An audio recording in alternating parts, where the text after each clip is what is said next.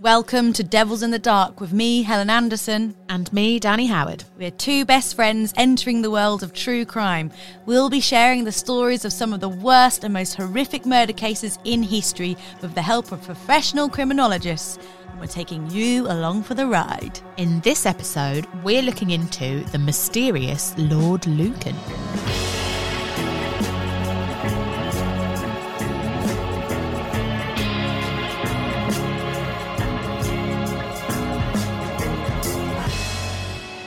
I'm going to try and do the intro with my eyes closed next time. Like memorise it. Yeah. So the other week, I went down to London. I did. Big Apple. Went to the Big C, the Big Smoke, and producer Alex asked me some questions on stage, and one of those questions was, "Can you tell me about the show?" We're two best friends. And I was like, I really struggled with it so much, and we're two best friends entering the world of true crime, and we're taking you along for the ride. How are you, Helen Anderson? I'm good. I just got back off my holidays. I went to Orlando Disneyland, which was a pre-COVID booked trip, which was postponed, and I just got back. Had a really great time. Went on some great rides. I've been there a few times, but there are a few new rides which are banging. Rise of Resistance, which is Star Wars, and Guardians of the Galaxy, which was so much fun. I ate so much food and drank so many margaritas, and just had a really great time. You're glowing. I'm paying for it. Oh, am I? You're full all the margaritas are just flushing out your pores. Yeah. Does wonders for me. You look lovely. I'm not jealous. I'm not jealous that Helen has other friends. I'm not jealous that she went on holiday with them. I'm not jealous that originally we were going on this holiday and then we didn't. And it's a good job because I'm too pregnant to have enjoyed it anyway. But like, it's fine. Good. I'm glad you had a good time. Glad. Thanks. You should see her face now.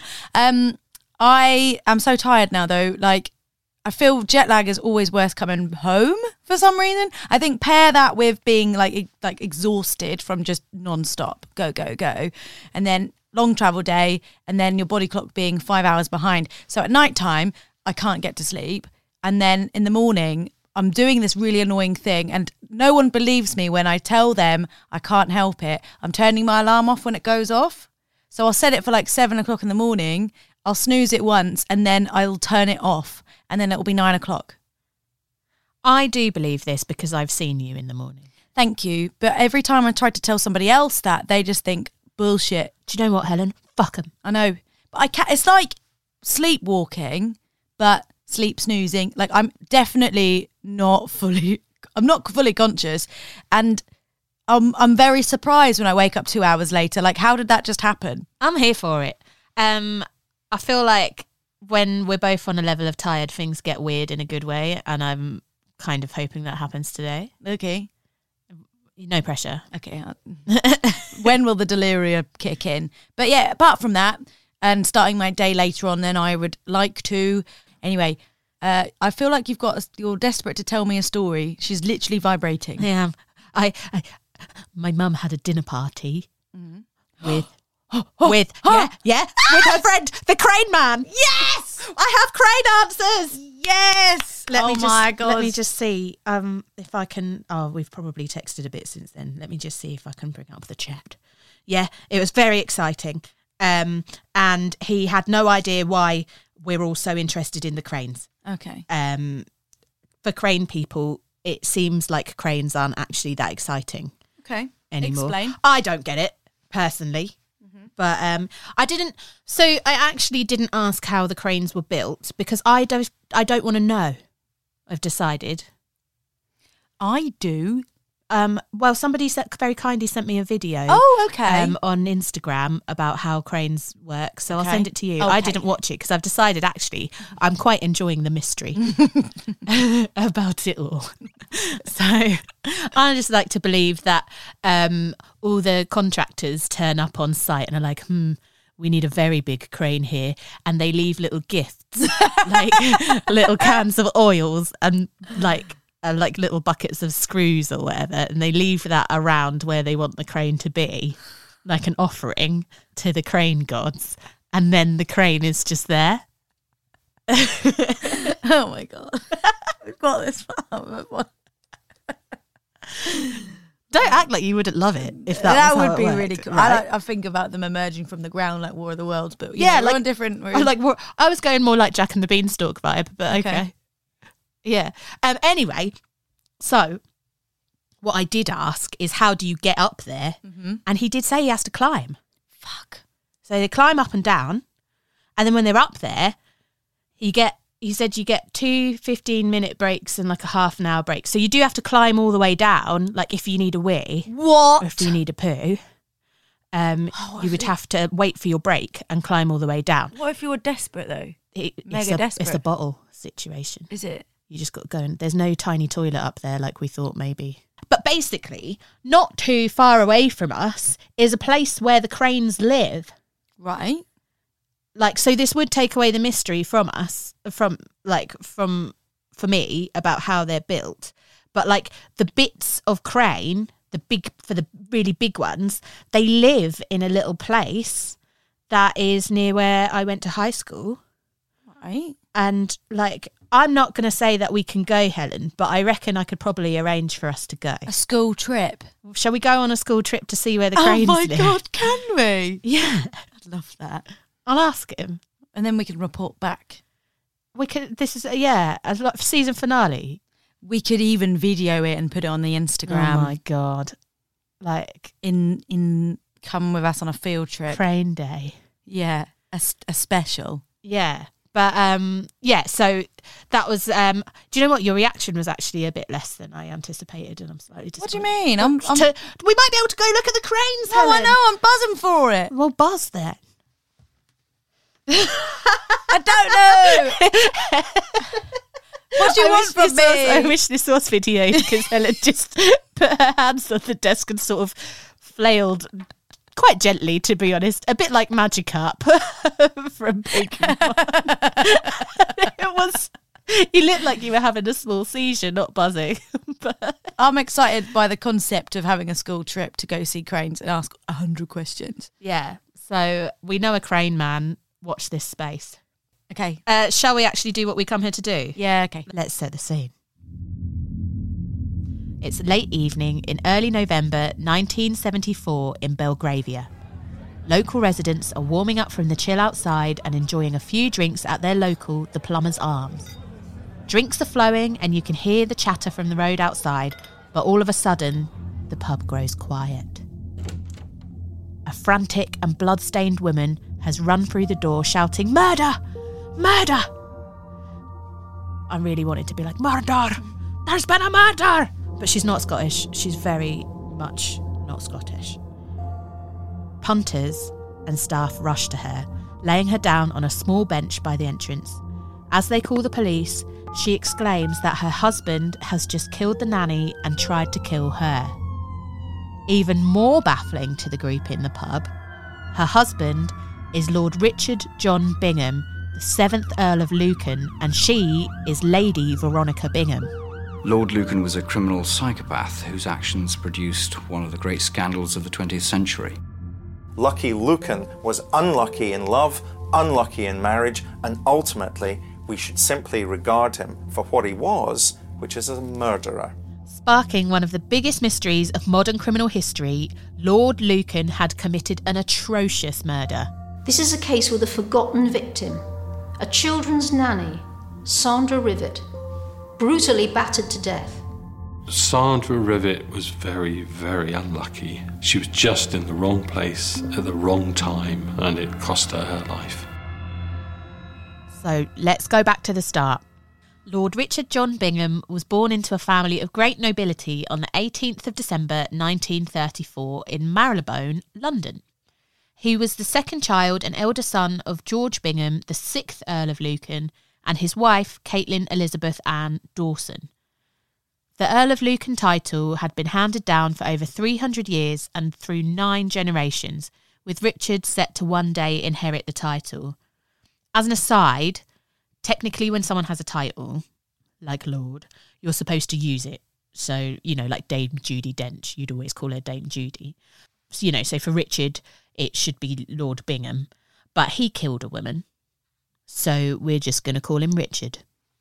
Okay. Like Archibald Hall wanted to be called Roy. He doesn't get that privilege because he killed people.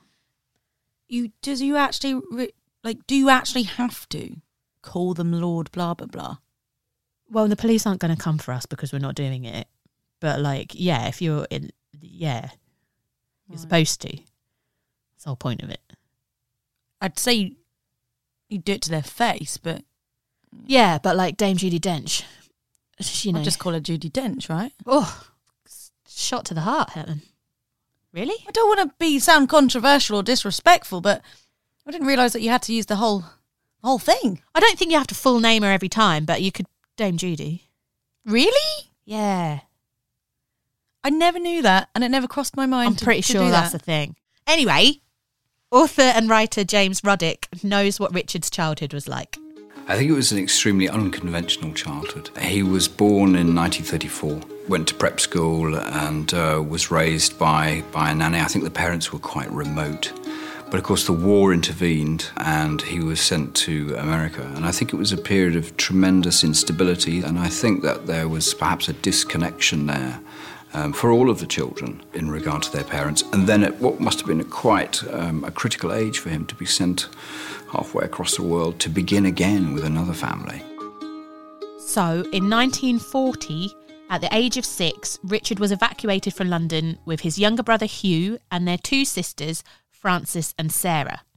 But unlike so many children who were displaced due to the war, the Bingham children spent the war years in pure luxury, living with a millionaireess who had palatial homes in both New York and Florida.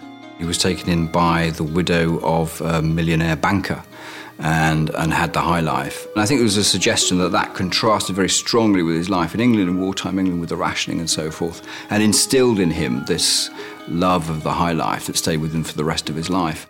By the time he got back to England in 1945, despite 5 years free from the stress of war and rationing, 11-year-old Richard struggled with the adjustment and suffered problems emotionally.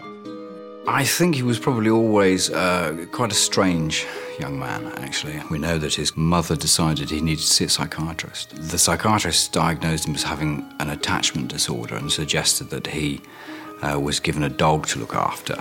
I think that what the mother probably saw was a very early stage psychopathy in him. Why don't doctors administer or prescribe dogs more these days? It would work, wouldn't it?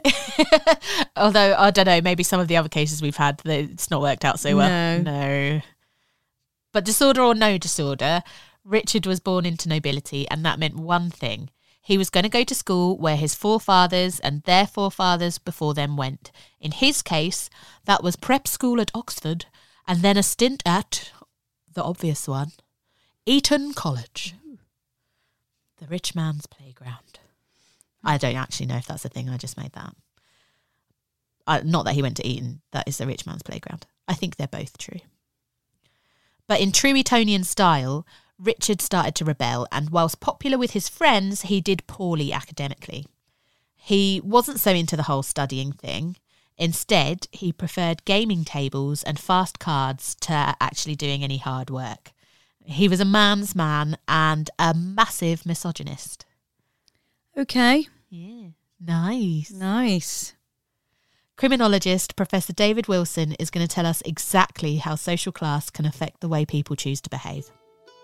Even at Eton in the final year, he was threatened with expulsion because he was gambling so much late at night with other Etonians. He would also skive off lessons. He would disappear, going off to Ascot, putting bets on horses. So already we're building up a picture from the school days of Richard Bingham loving gambling, not particularly interested in hard work. And indeed, a letter survives from this period that Bingham writes to his uncle, saying that people who say that money can't buy you happiness are either stupid or speaking as a result of sour grapes. So we've got almost a caricature developing here of this upper-class aristocrat who's got very reactionary views, especially in relation to women, who spends all of his life gambling, driving fast cars. He sounds like the worst person ever. Doesn't he? Your face is a real picture right now. Helen looks like she's smelled the worst smell. Just hearing about him. She looks like someone's just dropped a shit right under her face. Yeah, he doesn't sound great, does he? No, I also want to say that don't most politicians come from being at Eton, which says a lot. For a certain kind do, yes. Yeah, we're not going to get into it, Nope. but I'm just going to say right there, quickly, drop that one in. Mm-hmm. Anyway, I might explain a few things, but anyway, We digress. He sounds like a terrible human being that I really want to like punch in the face with all my rings on. Yeah, like basically, Richard don't give a shit. Nah. He's just doing what he wants and God. getting away with it because he can. And he's about to get married to a poor soul, right? Spoilers. Well, I'm just thinking, I'm thinking about the woman that's involved later on down the line. Yeah, we're getting there. Okay. You know what I'm like? I'm like, and then what happened? And then what happened? And then Well, he couldn't run away from responsibility forever, as in 1953, Richard's National Service papers arrived.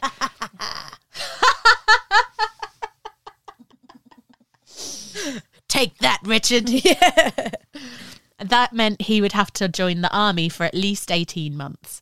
Luckily for Richard, though, his social standing ruled in his favour.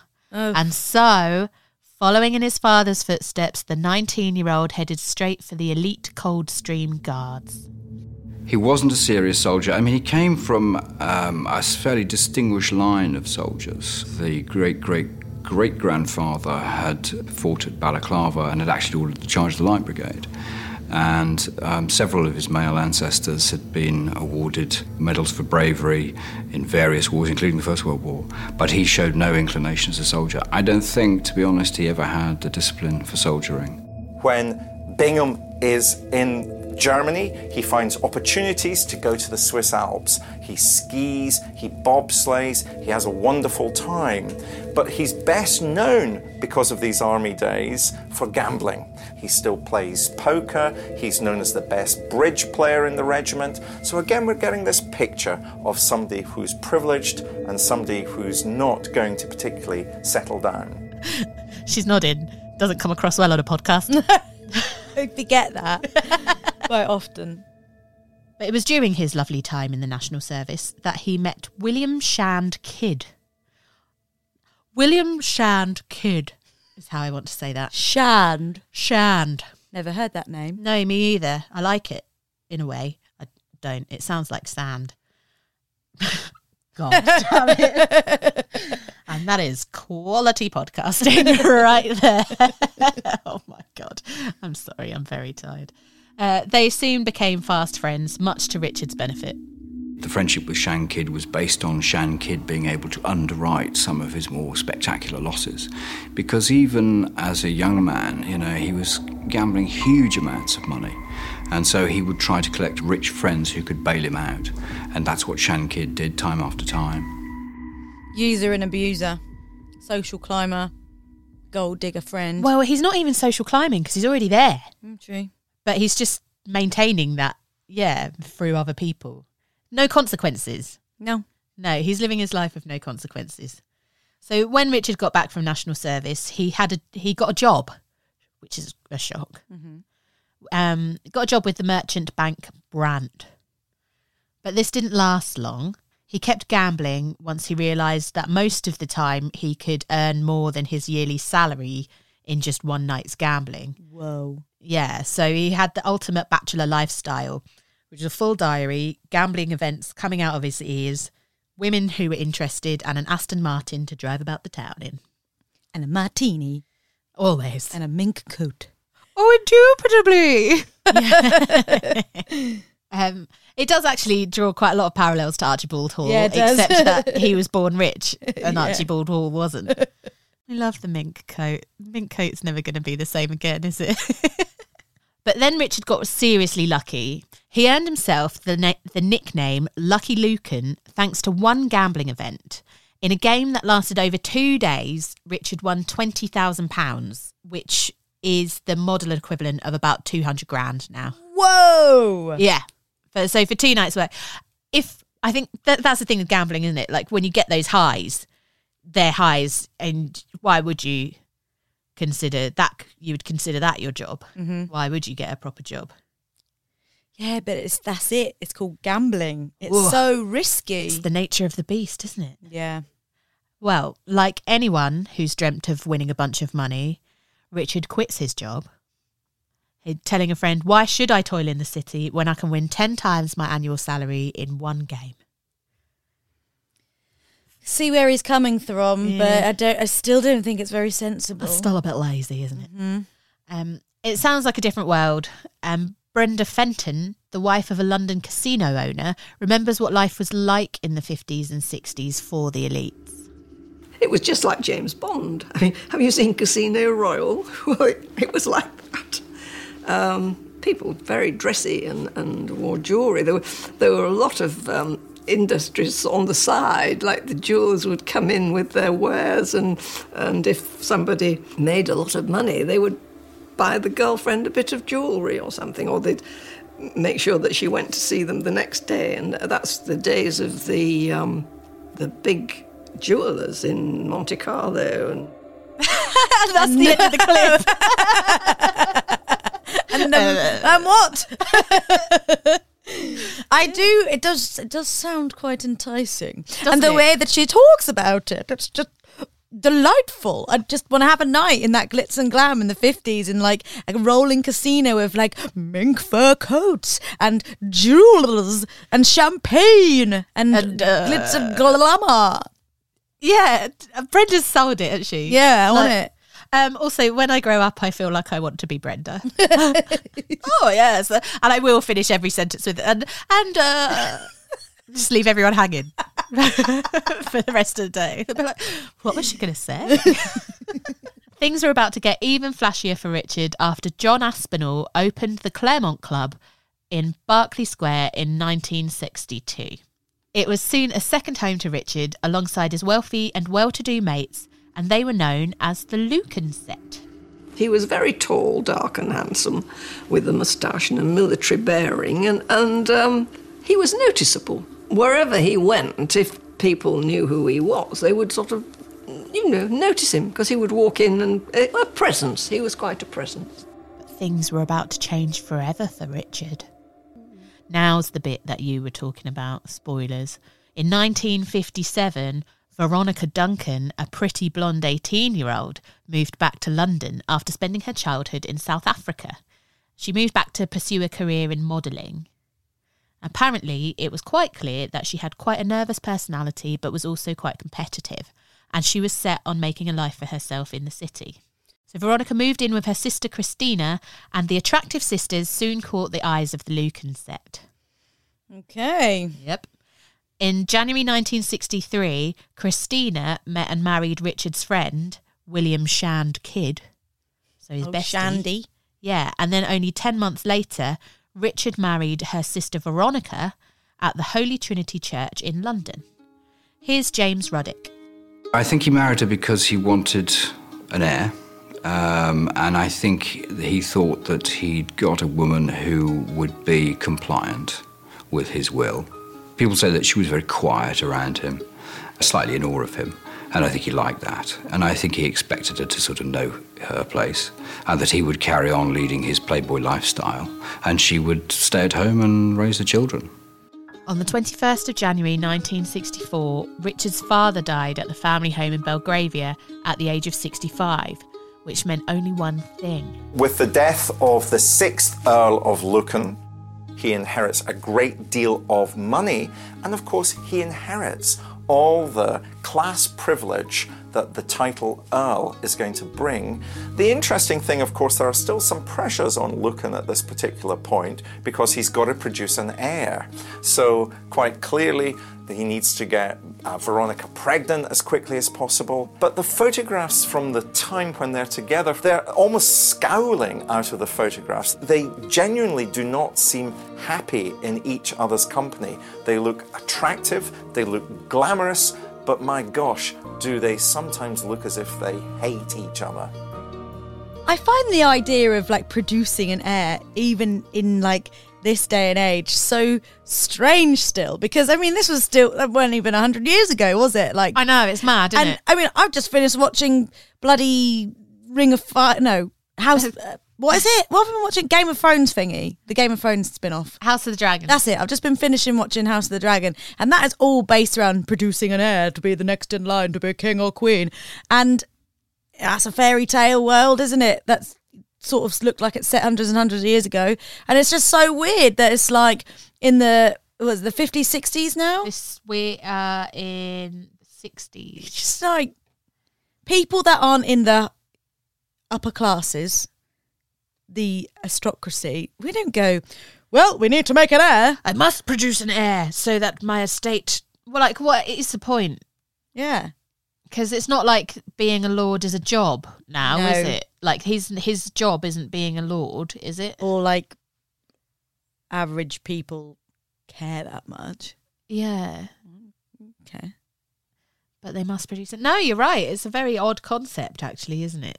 And it's also not... I can't see how it's, like, nice or enticing for a woman to essentially be breeding stock.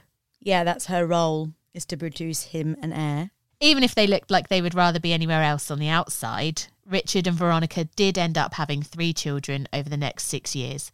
Francis, George and Camilla. Very regal names.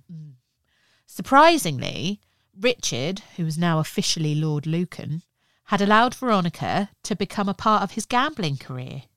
She would go and watch him play, but it was from then on that cracks in their relationship began to show.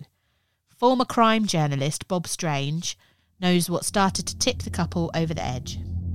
As time went on, Veronica began to assert her own independence a little more and began to not be completely content to be sitting at home while he was out gambling, and began to get worried about the state of the family finances and the finances that would care for her children and his children in the years to come. They had there a seat which was called the widow's bench, if I remember rightly, and she and other wives would sit there and chit-chat while their husbands were busy gambling, sometimes through into the early hours of the morning. Lady Lucan has said since that she didn't mind that was quite a pleasant way for her to spend her evenings, but all of Lucan's friends at the time recall it being a more and more of a source of friction. She was not of the same class as Lord Lucan, didn't have quite the same aristocratic background as Lord Lucan, and we're talking now about a time that when that really did matter. The whole marriage was characterised by Lord Lucan thinking, I am an aristocrat, I have this deep family background. Veronica probably is not quite up to my standing in life, and she should be grateful that she's married to me, and I should be able to do whatever I want. Yeah, charming. Oh my goodness. But that wasn't all. They might have seemed like a glamorous pair out at the clubs, but no one knew what was going on inside the house. So Veronica had her own psychiatric problems as a child. She'd been bullied at school. She was known as a highly strung child. And as a teenager, she was diagnosed with bipolar disorder. So she was perhaps a bit more of a complex person than Richard had initially realised. I don't think he was sort of intending to marry Someone that needed a bit of patience and work and understanding and compassion. Because he just wanted this mother. He just wanted the boobs. Just wanted an heir. But she had her own problems and recognised that Richard's addiction to the gambling lifestyle would eventually produce ruin. It became increasingly intolerable to Veronica that despite them having 3 children, Richard would easily go and blow like 10 grand of an evening and then go around his friends begging to make up for it and then go do the exact same thing next week. Wait, so he would blow 10 grand? Then he'd go around his friends and be like, oh no, I made this 10 grand loss, can you help me out? And they'd give him money. Oh, right. And then he'd just go and do the same thing next time. Wasn't he wealthy though? Yeah, but not you. When you gamble, you don't always stay wealthy, do you? True. What an idiot. So she was prescribed medication for anxiety and for depression, and she'd already been diagnosed as having bipolar. So that would also put pressure on the marriage. But it was documented that there were times that Richard would encourage her to go in the car for a drive in the country, to, chill out, And in that time, he would try and have her committed. What? Yeah. So not Like drive her to a... No, like she'd be out for a drive, Right. and he'd be trying to get the men in white coats to come for her by the time she got back. Oh my God. Yeah. So he doesn't want her around. In January 1973, Richard and Veronica's marriage finally came to an end. Thank God. Yeah. Richard immediately moved out of the family home into a 5-bedroomed flat just around the corner. I didn't even know flats could have 5 bedrooms. No. But the divorce was not an easy process. Over time, Richard started to despise Veronica. I feel like seems like it was already there, to be fair. But that was a feeling that would only intensify during the custody battle, which happened in June 1973. Veronica came into her own once they separated. And you see a very different person from this meek young lady who had not had much to say and who had basically followed orders. And you suddenly see this very spirited person who's prepared to fight for her rights and the rights of her children. There was one incident which happened which really ended any possibility of a relationship between them and made Lucan most bitter of all, and I think was the one trigger that led him to take drastic action. Lady Lucan suddenly sprung on him and on the hearing some stories of sexual misdemeanours that Lord Lucan had perpetrated during the course of their marriage, and he felt this was the ultimate betrayal. He had some sexual tastes which were, at the time, slightly unusual. He encouraged her to exercise in a rubber exercise suit that he bought her before bedtime each night, and he kept a little cane in the wardrobe of their bedroom. And Lady Lucan had very carefully documented these instances of slight, unusual behaviour, and that was the one thing that he never could forgive her for, that what he regarded as a deep personal betrayal. He absolutely did think he was going to win the custody battle, even though there was a presumption at that time within the courts that custody should go to the mother and not to the father. But Lucan spared no expense. He hired the best barrister in the country. The custody hearing itself lasted for a number of days, but even at the end of that, and it was going to cost, because remember, he was also paying for Veronica's court fees as well. At the end, Lucan's barrister throws in the towel, custody goes to Veronica, and Lucan is left with a bill of at least £40,000, which is a substantial amount of money in the 1970s. Wasn't that a lot to take in? First of all, he's got his knickers in a twist because she's just exposed his kinks and he's embarrassed by it. She's kink shaming him. She is. And he's annoyed because he's actually like hearing it out loud and now everyone else knows. It's a good kink though, isn't it? Exercising in a rubber suit. Get all sweaty and smelly Yeah. and then go to bed. What? And what was the other one? He had a little cane. I mean, that's... Yeah, he did. Yeah, he did. I mean, what is that nowadays? Like... Yeah, like, in this, Little- like among the aristocracy, among the elites, it's just not done. Yeah, but you know... It's just not done.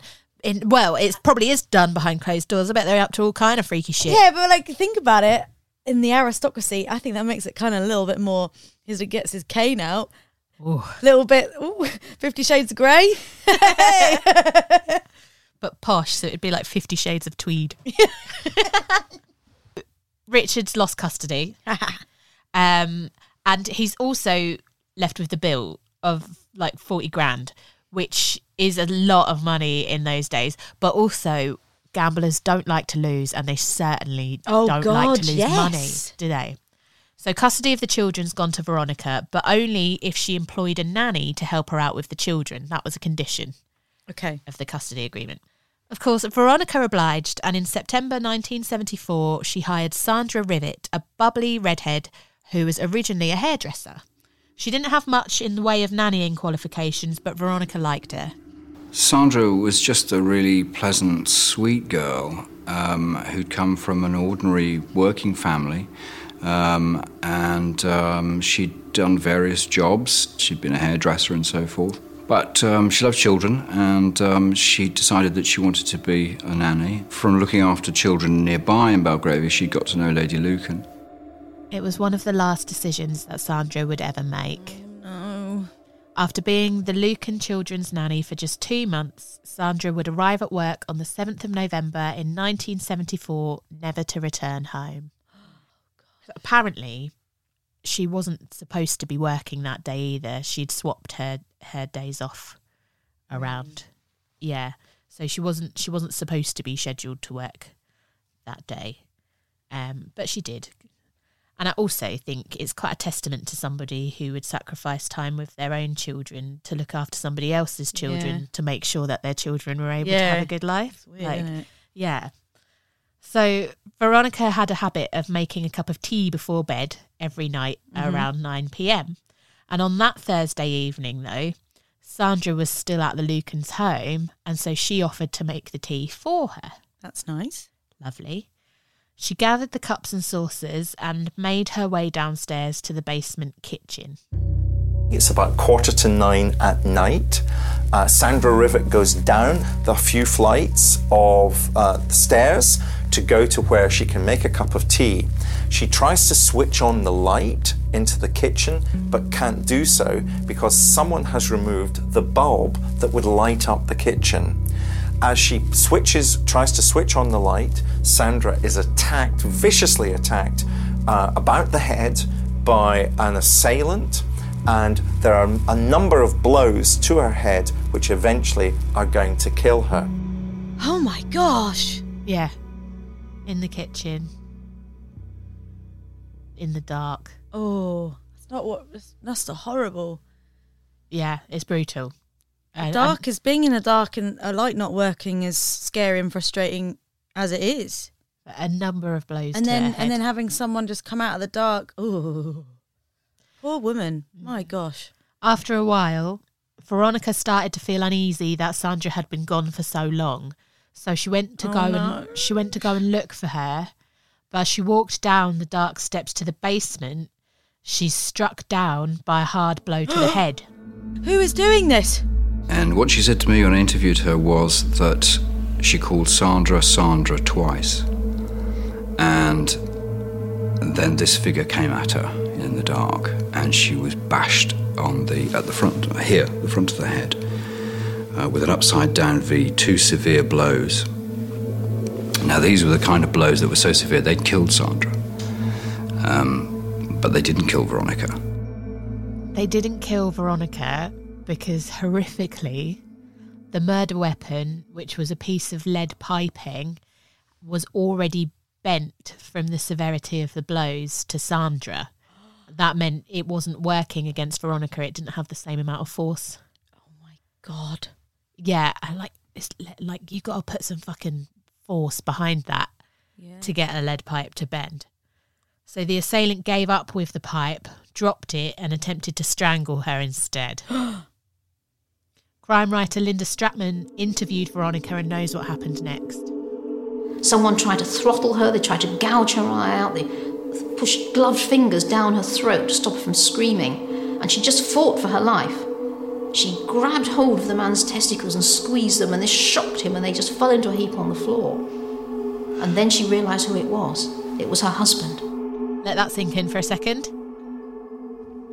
I will say that is one thing that we have as power. It's grabbing the testicles. Go for the balls. The balls. But with all that going on, to even have the mindset to do that. I wonder if she knew it was him when it was happening. Because I don't know about you, but do you know, it sounds strange, but you recognise your own partner's like breathing and how they breathe? I don't think in the throes of that moment, no. I don't think you would. No, because you're going to be too busy thinking this person's trying to kill me. I need to try and live. So it was only after they'd dropped to the floor that she realised this is him. And I think it's also important to note that Sandra and Veronica had a similar height and build. Okay.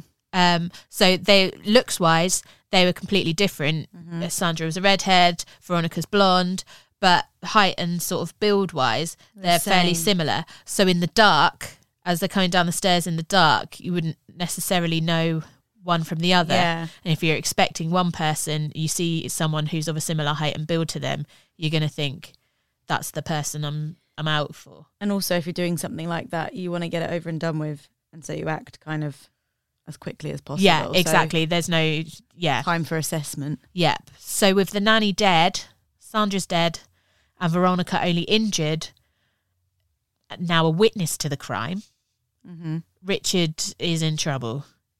Big trouble. Yeah. Luckily, Veronica could sense that, and she did a really clever thing and tried to play for time. Right. To work out how to get out of this. So she asked Richard where Sandra was, and Richard admitted that he'd killed her. Whoa. He then helped Veronica upstairs and asked her if she'd be willing to take an overdose of her sleeping tablets.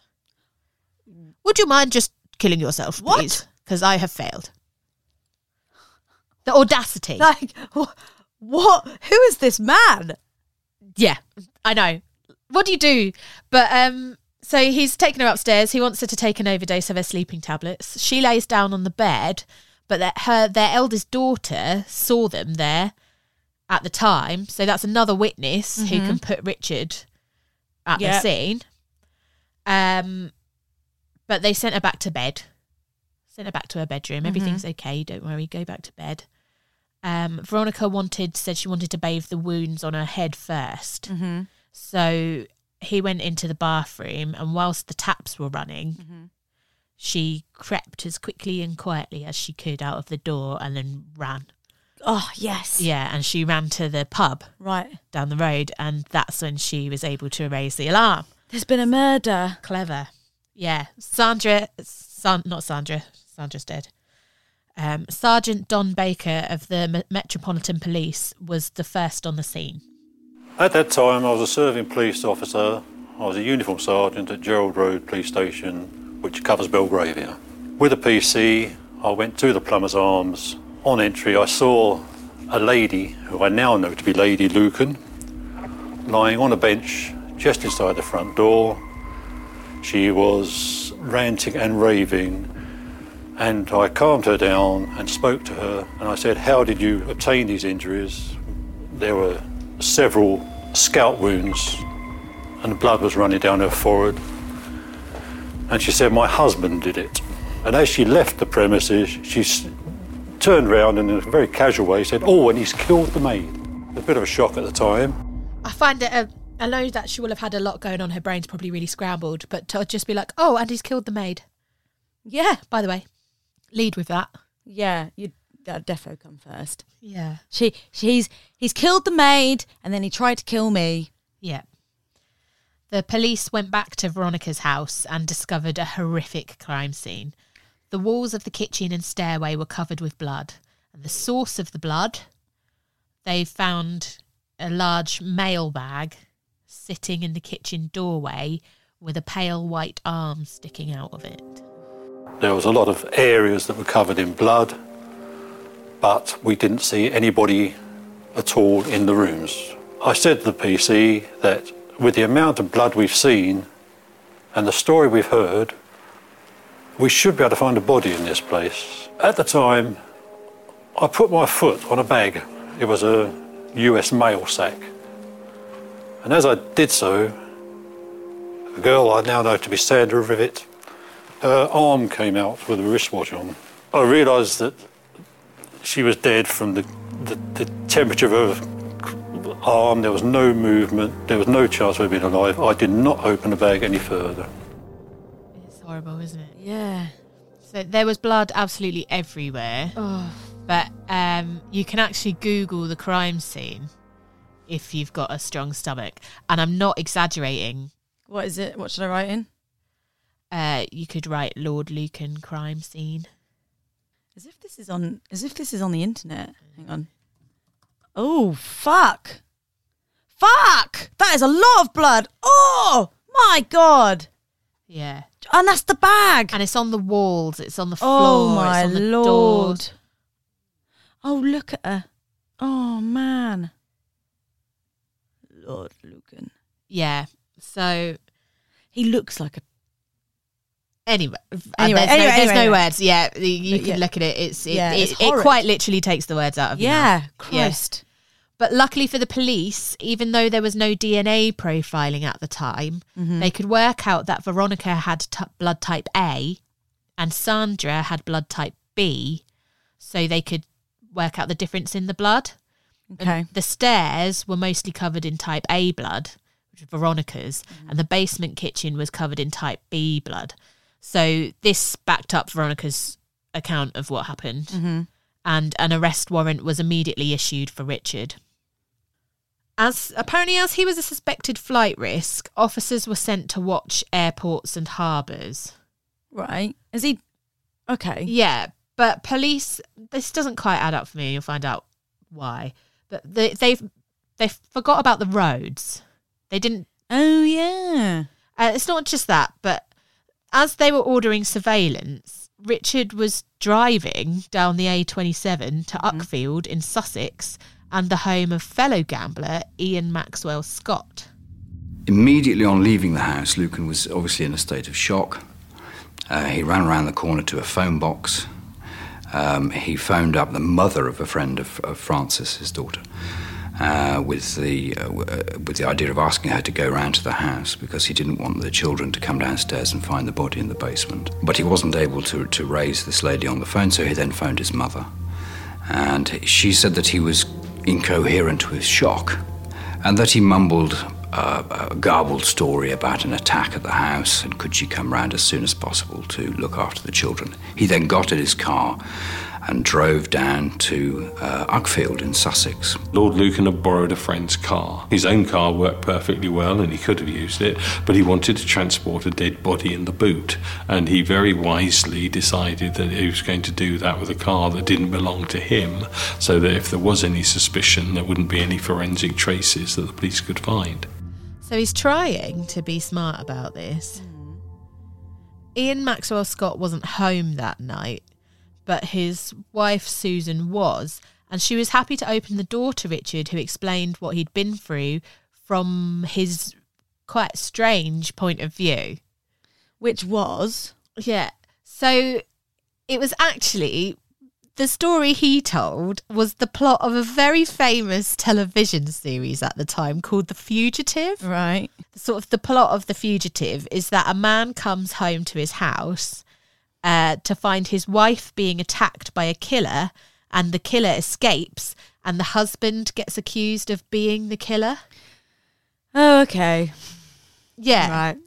I can see where he's going with this. Yeah, he's trying to get out of it, but that's a storyline that's quite prevalent at the time.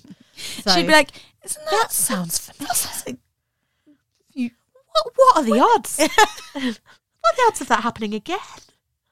People are getting too inspired by what they see on TV these days. Yeah. Think of the children. Would somebody think of the children? So basically, Richard was rehashing a really popular TV storyline in the hopes that it would be believable enough to let him get off the hook. Okay. So he told Susan that he'd been driving by the house, minding his own business, when he saw Veronica fighting a man in the basement. Yeah. Right. Yeah. A man that can see through road and brick. Yeah, the flaw is right there in the storyline, but we'll continue. Okay. According to him, he'd rushed into the house to help, but the man quickly ran away from the basement. Mm-hmm. He then said that Veronica accused him of hiring a man to kill her and pointed to the sack in the corner. Then the man he'd hired had got the wrong woman. Okay. But, thankfully, nobody was buying that because it sounds completely fucking ridiculous. Yeah. So police did tests of the sightline outside. It's so stupid. And they found that you'd have to be lying completely flat on the floor. Completely flat on the floor on the pavement outside to have to be able to see anything. Okay. And also let's remind her that there was no light bulb in there, so yeah, and which is evidence because it's not there. Yeah, so in the dark he's driving past flat on his belly on the pavement and saw the man attacking Veronica. Okay. In the dark. Yeah. Okay. It's that once again the parallels between Archibald. I know. This is The elite aren't clever. We know this. Yeah. Wow. Richard stayed with Susan in Uckfield for over 2 hours, getting his financial and personal affairs in order. Mm-hmm. He writes 2 letters in that time. One is to his bestie, Bill Shand Kidd, asking him to sell some of his family possessions at Christie's to pay off his debts. Okay. And another letter is to his brother-in-law, explaining that he's completely innocent, but to let him know that Veronica is definitely going to blame him. Which is, okay, that's not suspicious at all. Nope. He also then called his mother, who had collected the children from the murder house. She was now accompanied by a policeman, and when she asked if he would like to speak to him, Richard said, "No, not now. I'll ring them in the morning." And he hung up. Oh. So this is the bit that doesn't sit right with me, yeah? So they think he's a flight risk and they're watching the harbours and the airports, but not the roads. Mm-hmm. And then they just waited.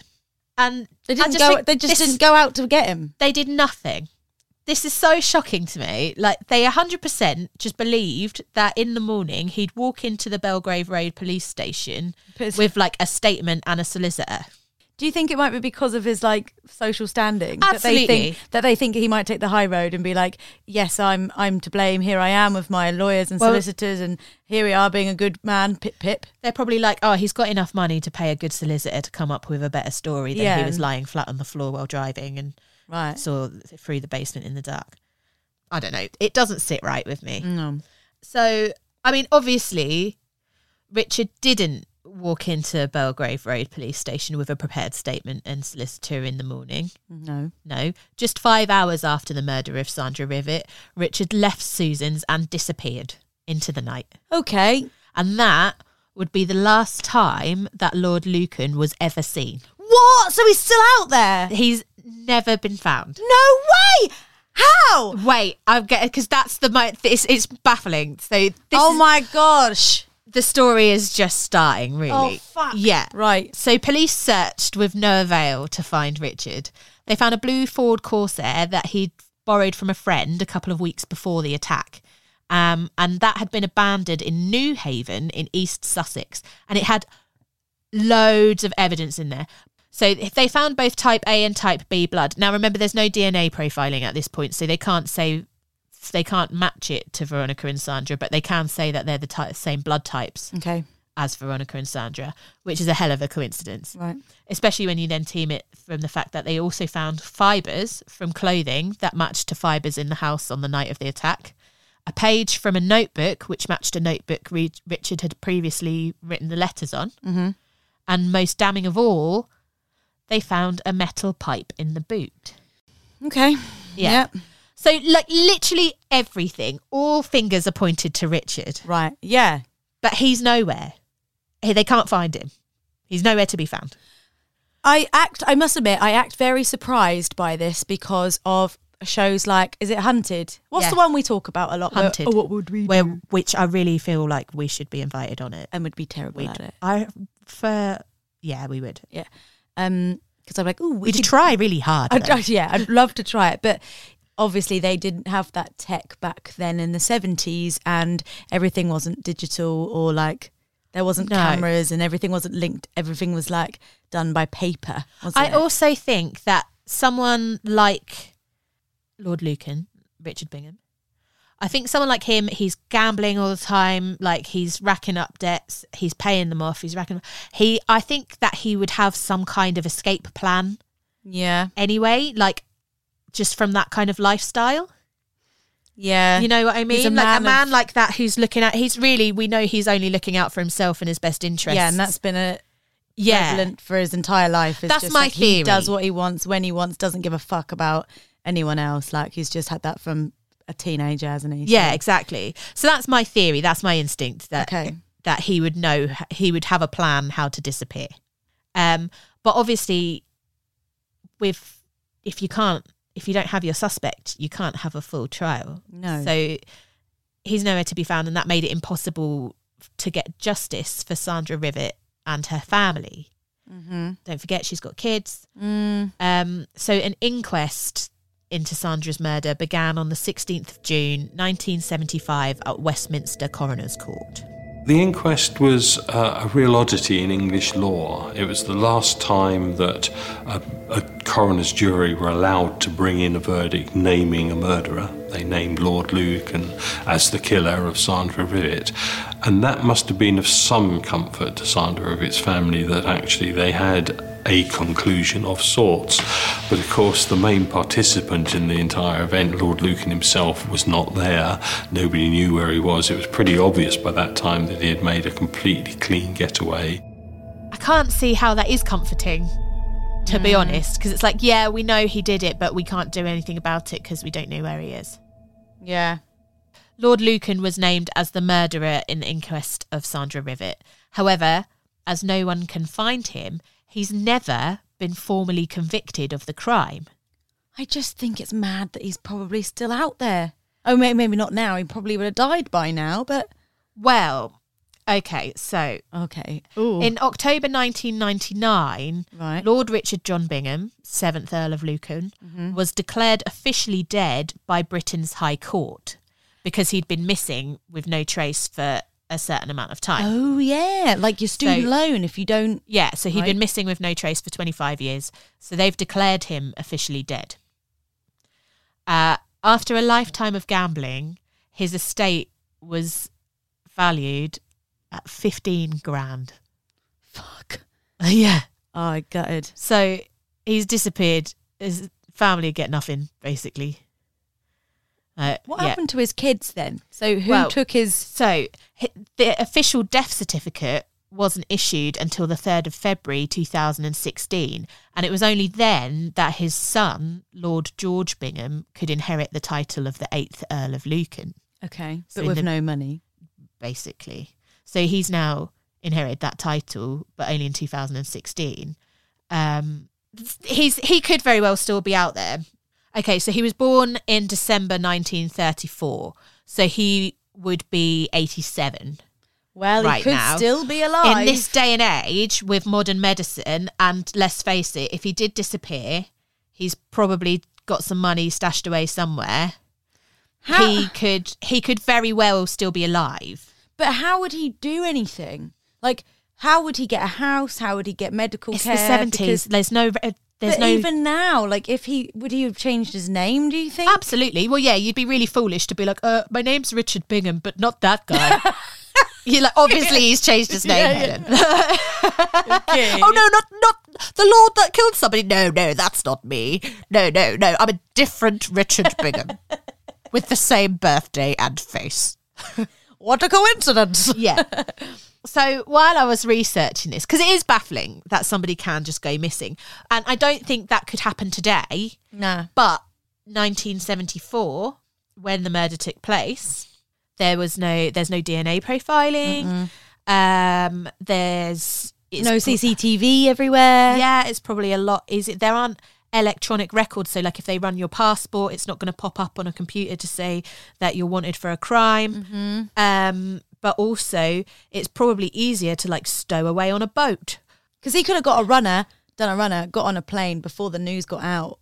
yeah, exactly. Because everywhere has to be notified. Well, also where we are, the UK, and he's down south, he's in London, he could drive to Portsmouth or like Dover, get a boat to France, and then disappear. You could go anywhere from there, get planes, trains, automobiles. Like, Yeah, it could be anywhere right now. well, so, Oh, I feel like you've got an answer. well, no, I don't, but I do have some very interesting nuggets. Okay, nugget away.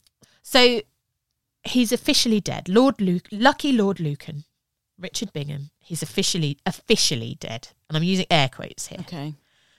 But over the decades, so since he's disappeared, there's been a lot of conspiracy about what happened to him.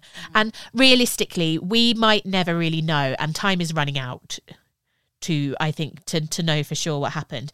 But one person who is never going to give up finding Richard, who I found was doing some research, is Sandra Rivet's son, Neil Berriman.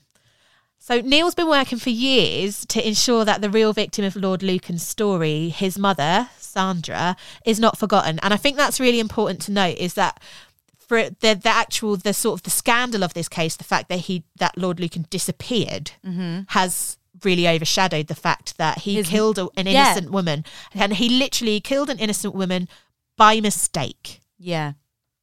Like, she died for literally no reason. She was completely innocent. And so Neil wants to make sure that nobody forgets that.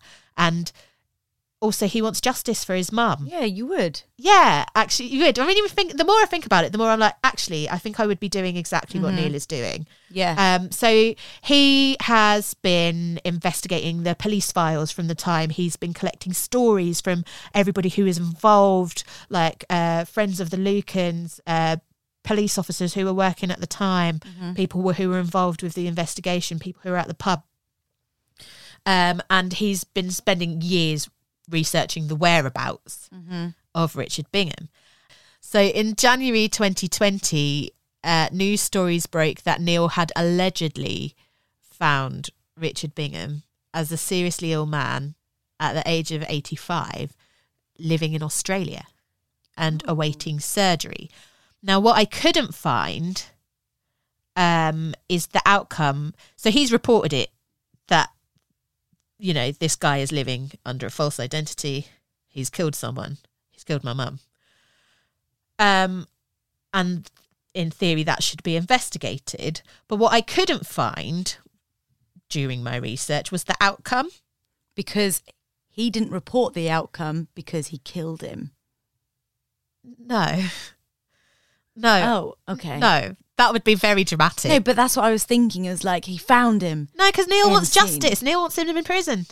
Oh, sorry. It's not like Game of Thrones, is it? It's not No. like eye for an eye. No. No. This is real life. I know. It's real life. It doesn't sound like I know, real but life. like this whole story is like I'm picturing it like a movie now in my brain. It's so mad that this has just happened. This has happened. It is. It's baffling. So it like I'm dramatizing it now. So sorry, he didn't do anything. So allegedly a police investigation was going to happen. All I can think is that either it hasn't happened or something has got in the way of that investigation happening or the results being found. So I don't know, but you can read through Neil's findings because he's got a website. Oh, really? Yeah, it's really interesting. There's the police report and everything. He's redacted some of the stuff to protect the police who are working on the case because obviously they're just doing their job. But yeah, so Neil has a website, lordlucanthetruth.com. He's got a lovely little picture on there. You can see him. Meet Neil. Hang on. Hello, Neil. Hi, Neil. He's a builder. Oh. Yeah, and he's doing this. So you can read all about that on the internet. So we're waiting on updates from Neil. He's said that he'll keep the website updated as he moves forward. But in the meantime, the rumours about Lord Lucan's whereabouts are still swirling. Well. And that was the case of Lord Lucan. Helen's mouth is agape. I feel unsatisfied. There's no justice. Yeah, it feels like this is just, we've not shut the book on this case. How bad do you want to go to the Limpopo River, though, and see if he's there? Yeah. Yeah. It's not fair. It's not. It's outrageous and it's maddening and it's just generally fucking annoying. Yeah. Yeah, that he could just get away with it. But also, God, it's like something out of Cluedo, isn't it? Or it sounds like an Agatha Christie. It doesn't novel. seem like a real thing No. at all. And do you know what? It takes me back to Archibald. These people that are like rich, high class, they want that, they've got that lifestyle. That's who they are. That's who they're like. Well, Archibald maybe not so much, but Yeah. Well, it was the lifestyle he wanted. yeah. But what I hate about it, and I think why a lot of like the rich get a bad rep, is because they are just fucking dickheads. They just do what they want. They don't care. Money can buy you anything. Freedom, women, power, Passports and passports, documentation. everything that you want. If you do something shady and bad, you can just pay your way out of it. And it sickens me to think that it's just so unjust. It's just so unjust. It's not fair. I think it will bother me forever to not know what happened to him. Because, like the one guy said, he could well have tried jumping off the boat to swim somewhere else and got caught up in the... He might not have made it far. Yeah. He might still be out there. He might not be alive anymore. Somebody must know something. Yeah. About where he went. But the really smart thing to do would be to tell absolutely nobody. Just take a new identity as soon as he left that house. Just disappear. Yeah. But that was the case of Lord Lucan.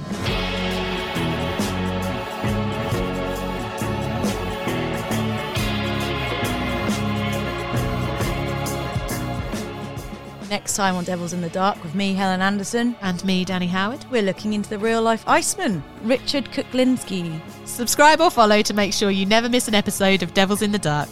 In the meantime, if you've been affected by any of the themes in this episode, please do check out the description for lots of helpful resources. Special thanks goes to Woodcut Media and our wonderful producers at Audio Boom Studios.